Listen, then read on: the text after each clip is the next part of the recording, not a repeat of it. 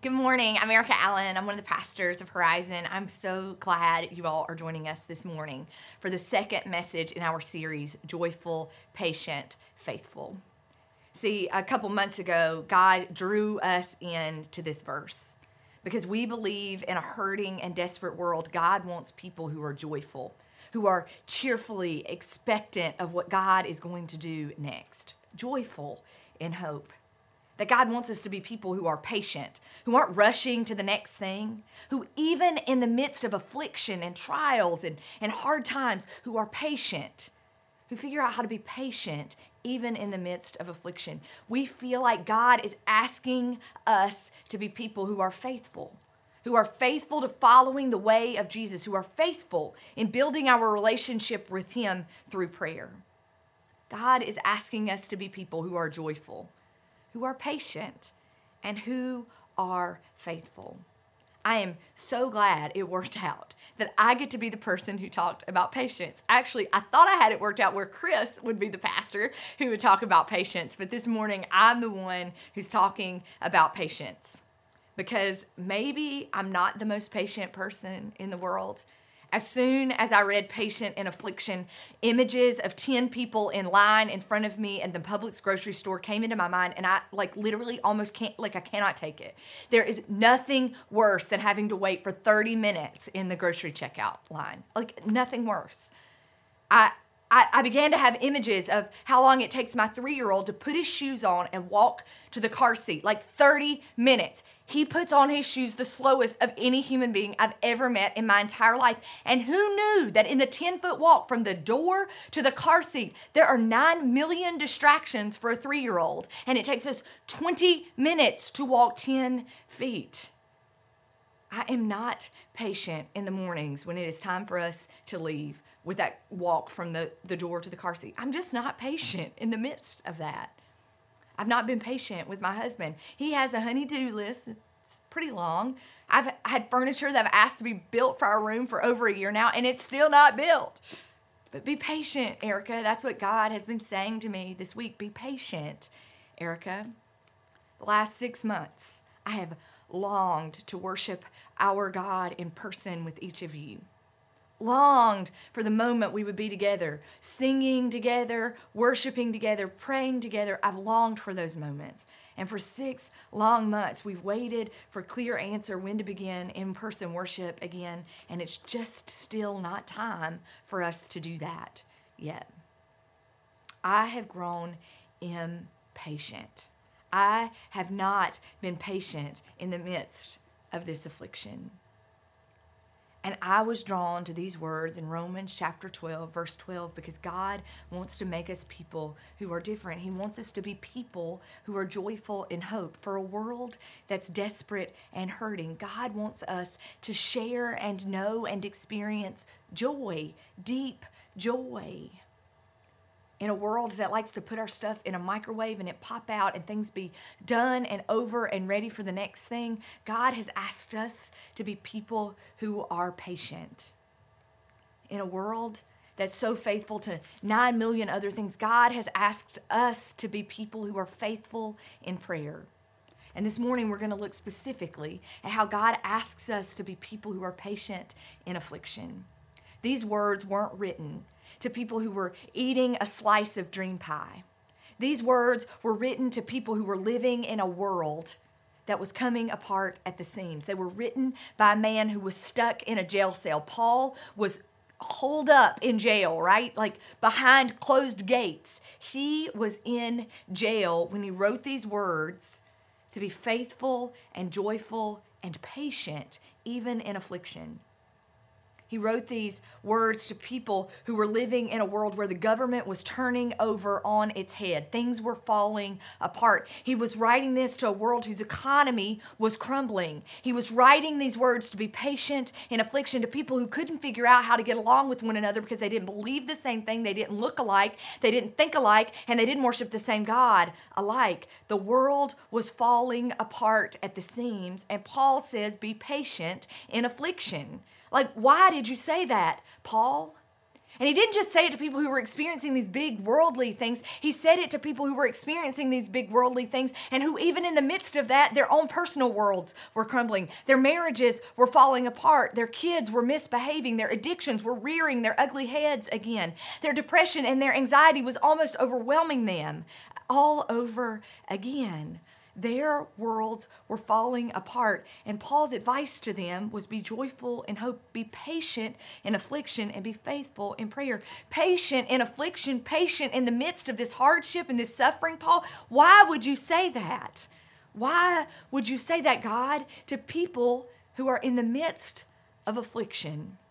And this is what I came to believe with my whole self this week, that God asks us to be patient in affliction because in the waiting for the next new and big and good thing God is doing, in the midst of being patient for that, God is healing us, God is making us new, and God is preparing us to be people who can shine light and ignite change in God's new day. How? How, Paul, do you want us to be patient right now in affliction? I think Paul had to slow down. He was starting new churches, making tents. He was working so very hard, right? There was no work-life balance anymore for him. And all of a sudden, he finds himself in jail. He had to slow down. He had to stop. And there were a first few weeks of that slowing down and that stopping in jail that probably were about as comfortable as it was for us in those beginning moments of COVID when we were brought to a stopping point. Things were really uncomfortable. But God told him, be patient in affliction. You've spent your life, Paul, you've spent your life putting my love in action. You've built tents to make money for the churches that you're starting. You've used your words and your gifts and your life to teach and show the way of Jesus. And right now, I need you to stop. I need you in the midst of this jail cell to figure out how to be patient, how not to just wait for the moment you're going to break out of this jail and be free again, but how right now you can be patient and learn what I need you to learn so that you can continue to be a person who's leading and loving and ready for the next big and new thing that I'm doing in the world. Paul says to people, if you want to be patient in affliction, you have to slow down. Because as you slow down, you begin to put love in action. You begin to see clearly the people around you who need you to be patient. You begin to see more clearly the bigger picture things and how they're not quite as big and overwhelming as you think they are. As you slow down, the bigger picture becomes clear. In the midst of that jail cell, Paul had to be patient. He had to be patient for the next new and big thing that God was going to do to free him up. To free him up. Paul had to slow down. And it was the way that he began to have love in action for other people. As we are patient, even in the midst of our suffering and affliction, God is offering us healing, so that we may love others more fully. Have you ever been in a relationship with someone and you're like, oh wow, you've got some hurts and some hang-ups that you've not dealt with yet? See, when you're patient in the midst of suffering, you don't rush to the next new thing, and it gives God time to heal you from the inside out. I'm not saying God can't use you in your hurt and in your woundedness to help heal the world. I'm not saying that, but I am saying God can use you the most when you've been patient in affliction and allowed God to heal you in the midst of your suffering. When you've allowed God to build the gifts for leading the next big and new thing God is doing, when you've allowed those to really take root in your life for the next thing, you've got to slow down. So, in the midst of slowing down, you figure out how to put love in action. You figure out how to heal. And the third thing is you begin to see the bigger picture. Paul, that jail cell no longer had power over Paul's life. He knew there was something bigger, and they couldn't box him in any longer. There's a moment where the bigger picture becomes clear when we've slowed down. In the hardest days of the pandemic, when we were locked in our house with our 2-year-old and our 3-year-old, and I was expecting a baby, we were trying to figure out how to just survive day to day and keep Horizon afloat. Things were busy and hectic and hard. And I remember David had been playing outside in our backyard for hours. and his little 3-year-old sweaty boy self came and snuggled in my lap. I remember smelling him, and he smelled just like a boy who'd played in the yard for 3 hours outside in the Florida sun. I remember smelling him, and I remember in that moment as I had slowed down in the midst of everything, as I was patient not to rush to the other side of getting out of the house with my kids, as I was just patient even in the midst of the affliction, I smelled that goodness of David's sweat, of David's getting to experience the yard for 3 hours like a boy really should get to. And I remember thinking, this is a moment of God's goodness. That being patient in affliction helps you realize that the suffering isn't overwhelming and doesn't have all control over your life, that even in the midst of the suffering, God is with you. That a little boy enjoying the simple gifts of God's earth, of the grass and running and rolling over and sweating in the sun, that those simple gifts were a reminder that even in the midst of pain and suffering and hard seasons, God is with us. Later that night, his sister begged me to lay down in the bed with her, cuddle her up.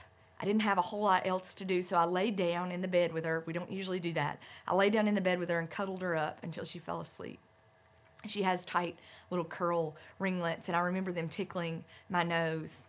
And even as hard as life was in that moment, the tickling of her curls on my nose was a reminder that God is with us.